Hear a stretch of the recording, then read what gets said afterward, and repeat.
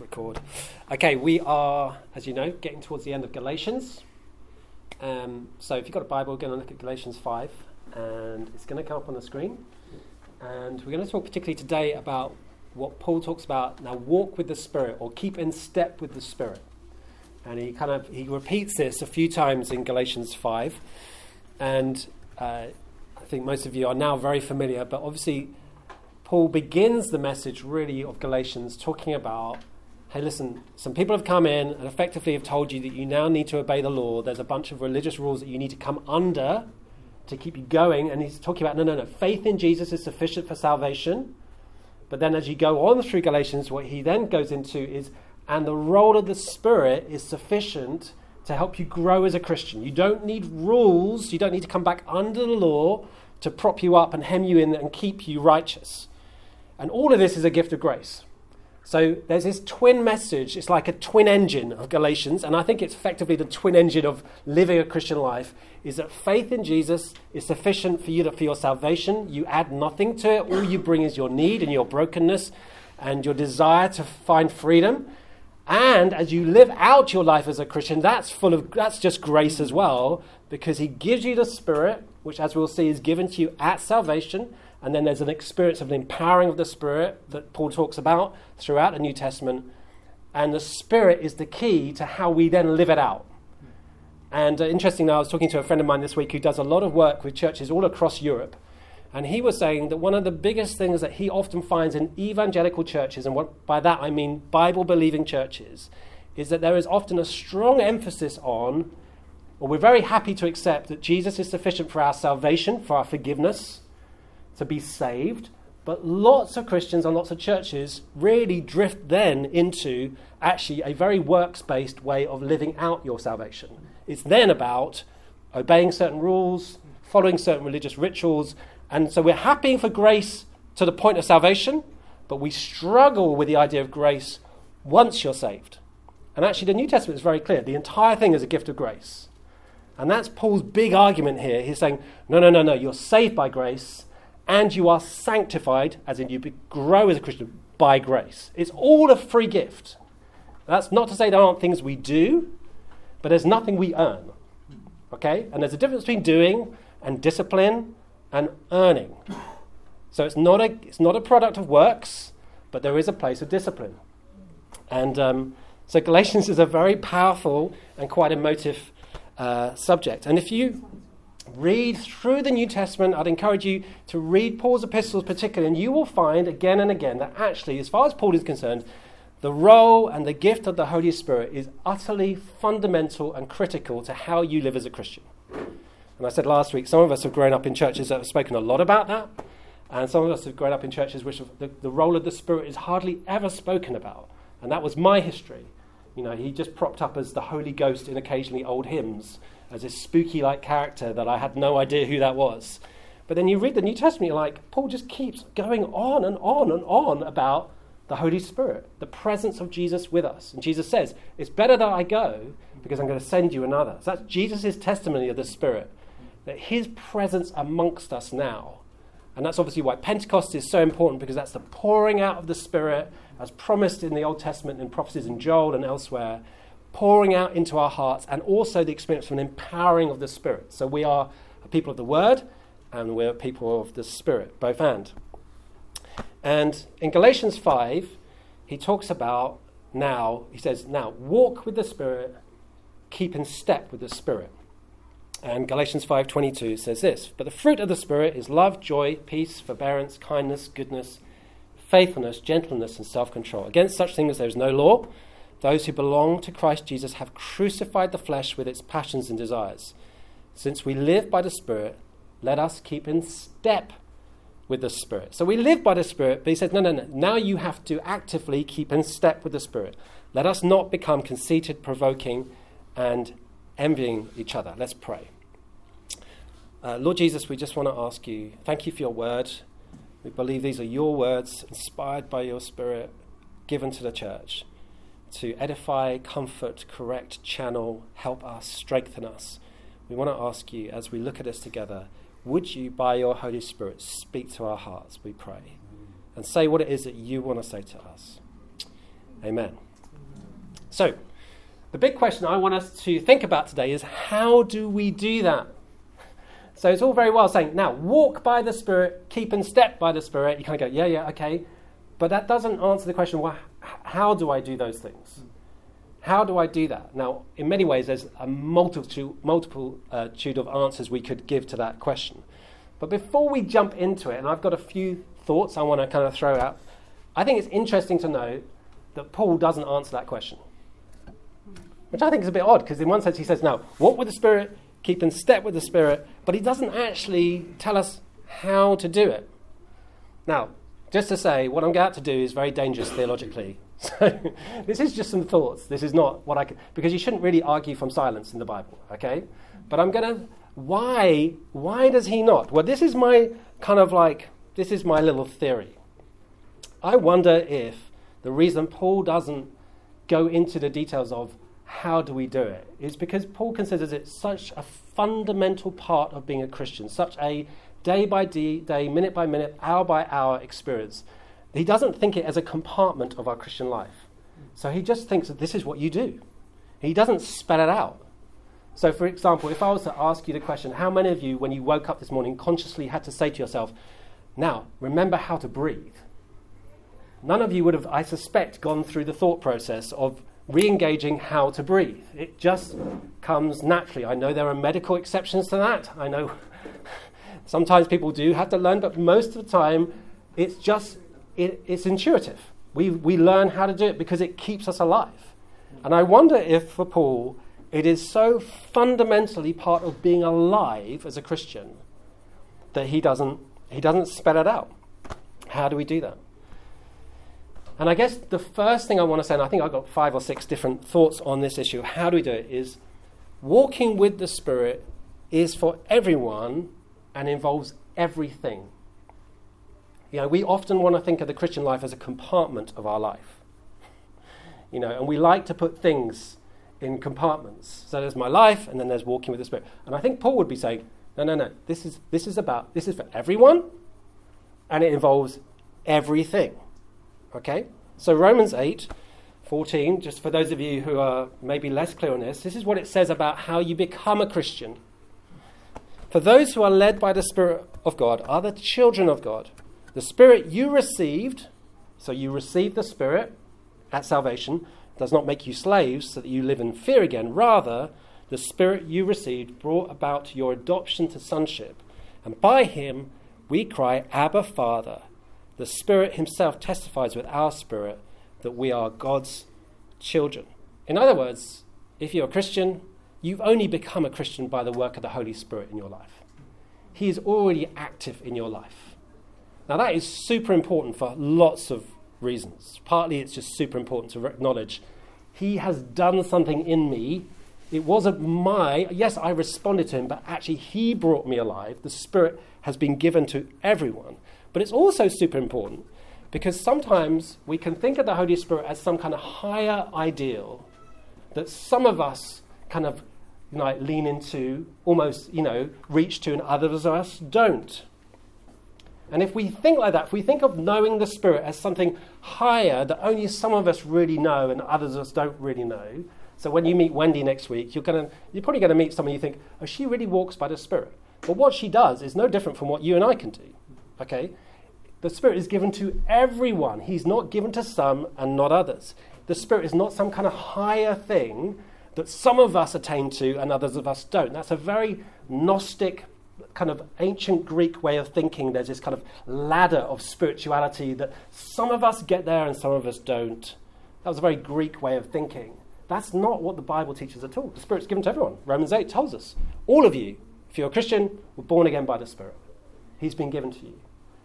It's super important to think like that, because if we think like that, what we're really saying is even the experience of the Spirit is something we earn or something we disqualify ourselves from.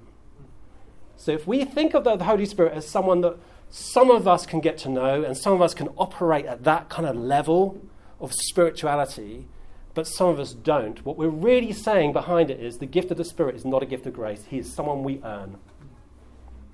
You understand? So we immediately turn something which is a gift into a work. But actually the gift of the Spirit is to everybody. All of us have been given the gift of the Spirit. And Paul uses this phrase, walk by the Spirit. And that was a phrase in Judaism which basically refers to your entire life. It was a very familiar phrase in those writings at that time. So when they talked about walking with God or walking by the Spirit, he's using a phrase colloquially that would have been familiar, and it refers not to an aspect, but to your entire life. Live your life now with him, is what it's saying. Walk every day with him. He is not a component of your life. I must spend a bit of time with the Holy Spirit. No. We go to work with the Spirit. We go to sleep. We parent our kids with the Spirit. We go out with friends. That everything now is involved with him. That's what it's saying, because you carry him with you. He's with you in your heart. You've been born again by the Spirit. John Ortberg touches on this very issue when he writes this in one of his books. Too often people think about their spiritual lives as just one more aspect of their existence, alongside and largely separate from their financial lives or their vocational lives. Periodically, they may try to get their spiritual lives together by praying more regularly or by trying to master another spiritual discipline. It is the religious equivalent of going on a diet and trying to stick to a budget. The truth is that the term spiritual life is simply a way of referring to one's life, every moment and facet of it from God's perspective. Another way of saying this is God is not interested in your spiritual life. God is just interested in your life, and he intends to redeem it. I love that. So when he talks about walking by the Spirit, he's talking about something for everyone, not something you earn, not something you disqualify yourself from, just a gift to everybody. And he's talking about everything. Okay? But it is something that we learn to do. So I don't know if you're familiar with Rick Warren. How many of you are familiar with Rick Warren? I like Rick Warren's stuff. I think he's a pretty great guy. But when you listen to him preach, he always has these little sayings, which as a British person I always find slightly like... British people find those things a little bit. But I did come up with a bit of a Rick Warren phrase I want you to know, which I think Rick would have been very proud of. So it's not something you earn, but it is something you learn, which I thought was a total Rick Warren phrase, right? You did that. Yeah, I know. I think he would be very, very proud of me. So, how do we learn to walk with the Spirit? Okay, here's the second thing. Walking with the Spirit is a positive engagement with the Spirit, rather than a spirituality where we try to resist and deny things. Okay? Now, what I mean by that is that in lots of forms of spirituality, and I would say often in the church as well, we pick up that a big part of living as a Christian is about resisting and saying no. Okay? Now, don't hear what I'm not saying. It's not that there's not a place to resist and say no. But what often happens in churches is the major message you hear about sanctification, growing as a Christian, is about saying no, resisting, standing firm, say no. It's basically asceticism. It's I deny myself. Whereas it's like resist, resist, resist. Don't touch, don't do this, don't taste that. I must try harder, I must say no. It's a grit your teeth kind of spirituality.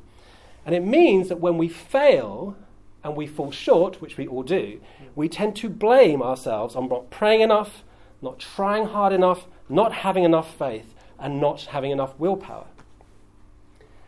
And there's this strong emphasis in churches often about the way to grow as a Christian is to resist.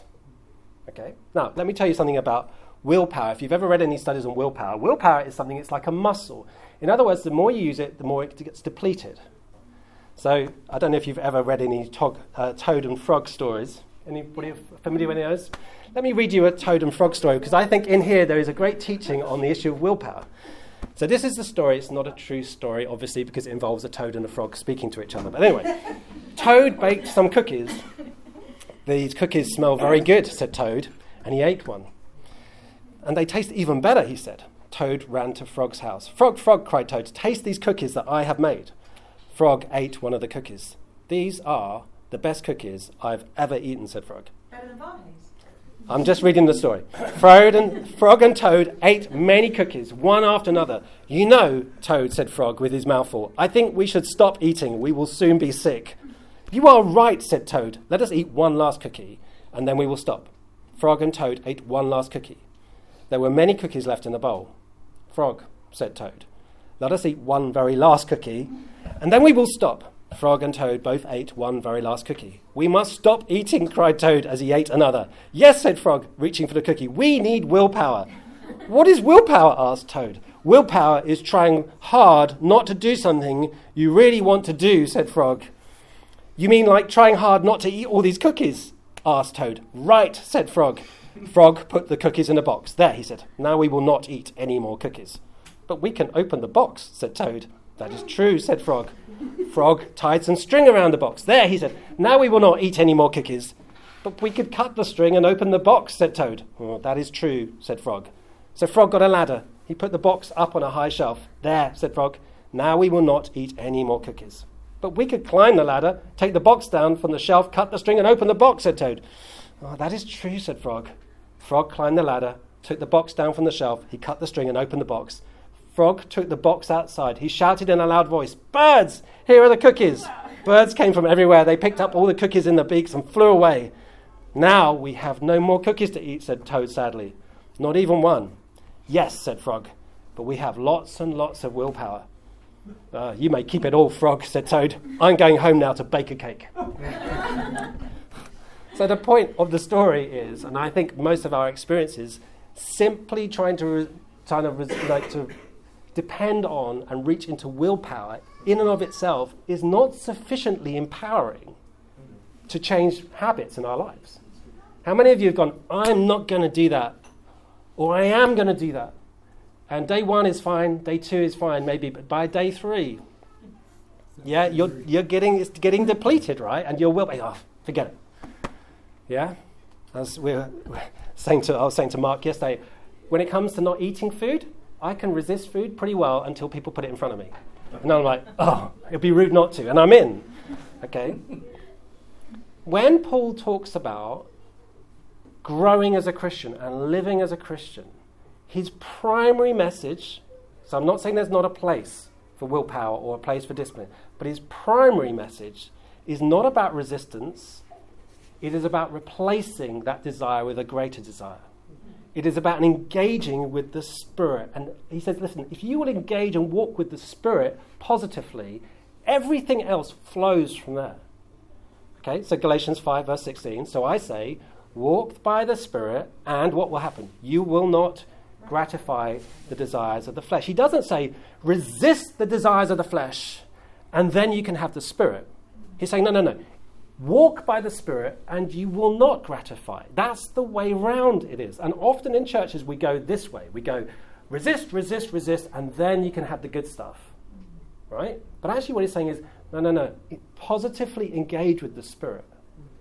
Right? And he will lead you into righteousness. Okay?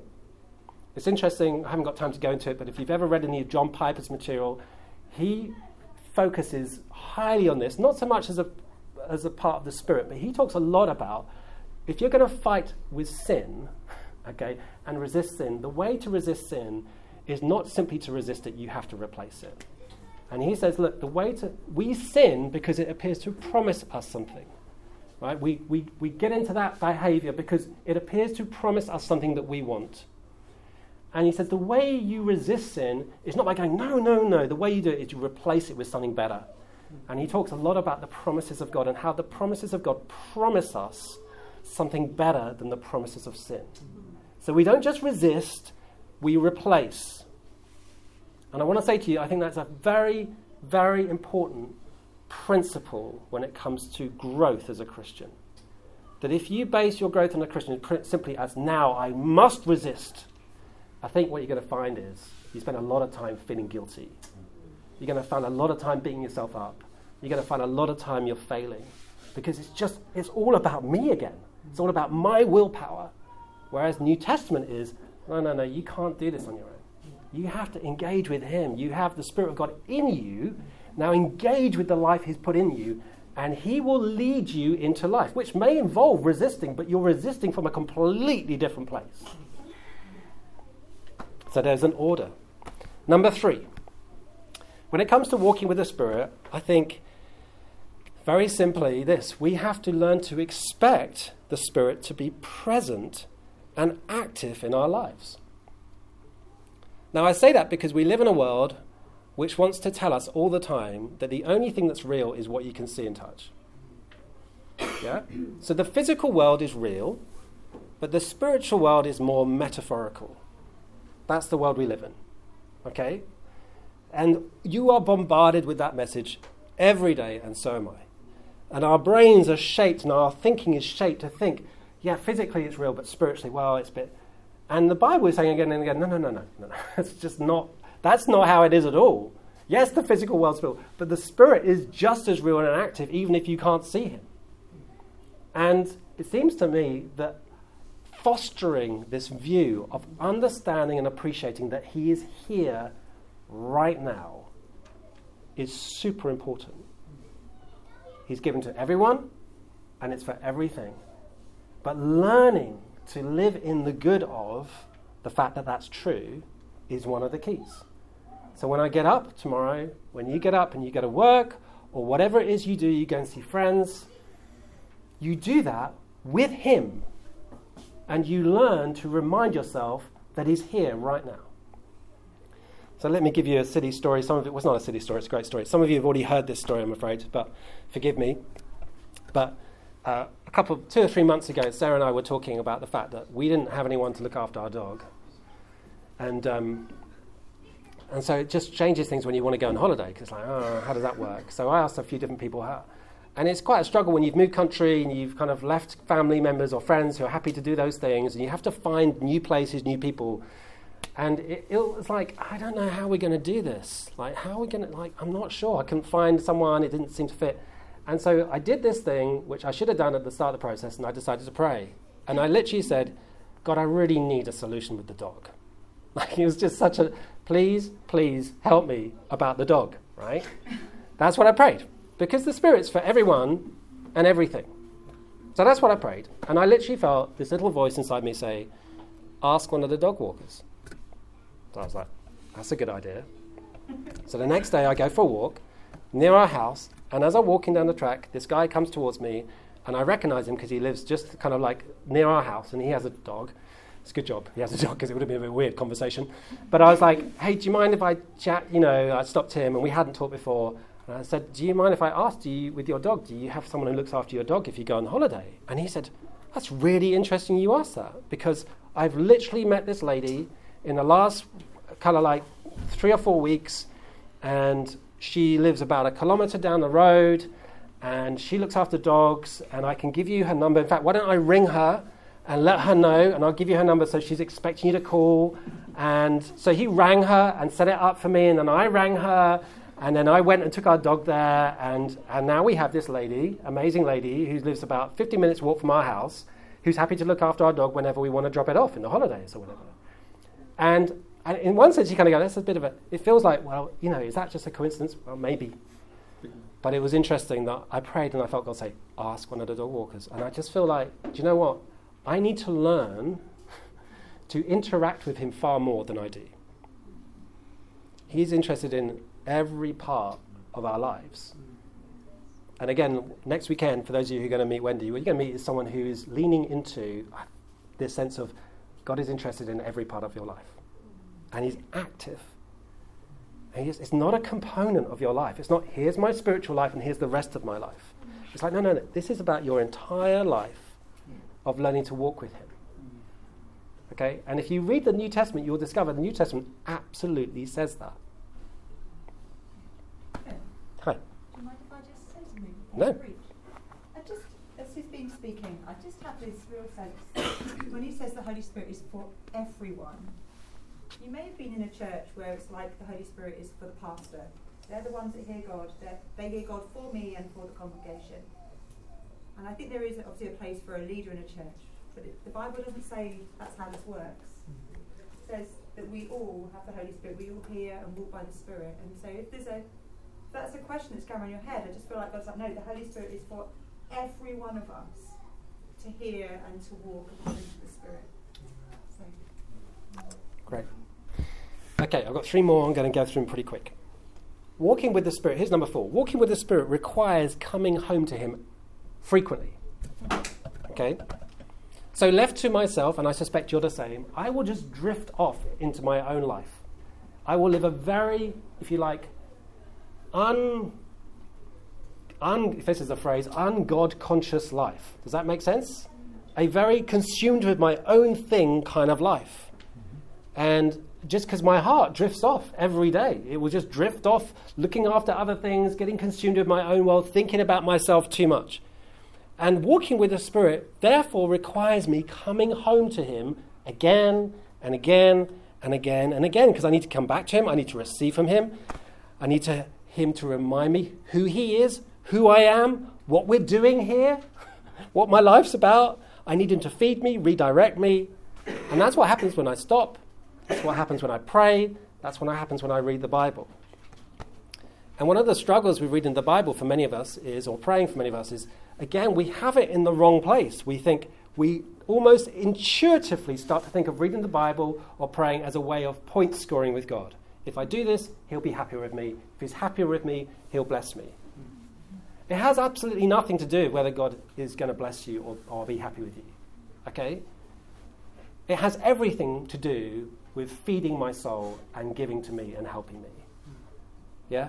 So we often think about praying and reading the Bible like as a table over there. And we think of it as, hey, I'm going to bring my contribution, I'm going to put it on the table, put it on the altar, and if I bring enough onto the altar, God will be happy with me.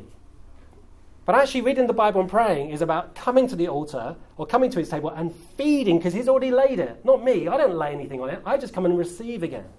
So when I read the Bible and I pray, I'm just coming to receive. I am never coming to score points or earn anything. So I could not read my Bible for the next month and it would make no difference whatsoever to how God feels about me. None at all. But it does make every difference in terms of how I feel about him. Right? And we get it the wrong way round. We think if I read my Bible, it changes how he feels about me. It doesn't change. Because it's already happened. Yeah, it's already been done. When he looks at you, he sees you clothed in Jesus' righteousness. So you're already a son and an adopted and an heir. You're in the family. So it makes no difference whatsoever to God whether I read my Bible in terms of how he feels about me. But it makes every difference in terms of how I feel about him, whether I'm receiving from him, whether I am accessing what he has for me or not. So it is really important. It just doesn't earn you anything. It's just another way of receiving. I'm sure you know that. But the truth is, do we believe it? Okay. Number 5. Quickly, this could be a whole series, just this one alone. Walking with the Spirit involves using the tools he has given us. Okay? And I want to just mention 2. And I suspect Wendy might talk about these a little bit next weekend. 2 of the tools he gives us is one is confession and one is forgiveness. So Jesus is very clear, isn't it? He talks in the Lord's Prayer about confessing your sins and forgiving people. Repent and forgive. And those are 2 critical tools that he has given us through the Spirit in terms of how to stay spiritually healthy and how to walk with him. Ephesians says that it's possible to grieve the Spirit. Yeah? So it's possible to make the Spirit sad. Doesn't change how he feels about us, but it is possible to make him sad. I love my kids, all of them. But it is possible for them to make me sad. But it doesn't mean I don't love them. It doesn't mean I don't accept them. It doesn't mean they're not my kids anymore. Okay? But they can grieve me. Okay? And confession is one of the keys to be able to walk close to the Spirit. And forgiveness in terms of forgiving other people is one of the keys to be able to walk close to the Spirit. Now that's a huge subject, but I'm going to move on. But it's like it allows God to do spiritual surgery on our hearts. Right? It's a gift to us. Forgiveness, we kind of think, really, do I really have to forgive them? But if you don't forgive them, the truth is you're the one who's going to be bound up. And forgiveness is a gift to you to get free. It's like spiritual surgery to make you well.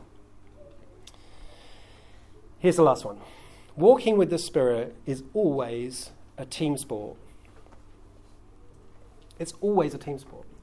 As you know, we live in a culture in the West which just focuses again and again and again on the centrality of the individual. It's all about us individually, it's about our needs, it's about how it works for me. And all of us, but particularly those of us who've grown up in the West, read the Bible through that lens. What does the Spirit do in my life?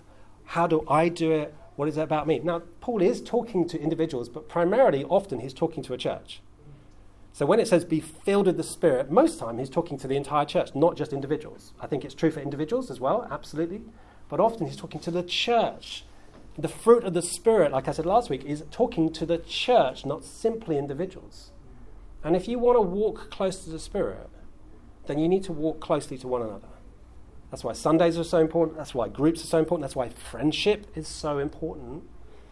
Because individual growth is always a community project. It's always a team sport. Always, always, always. I think what I'd like to do now is I'd just like to stop and we're going to pray. Is that okay? So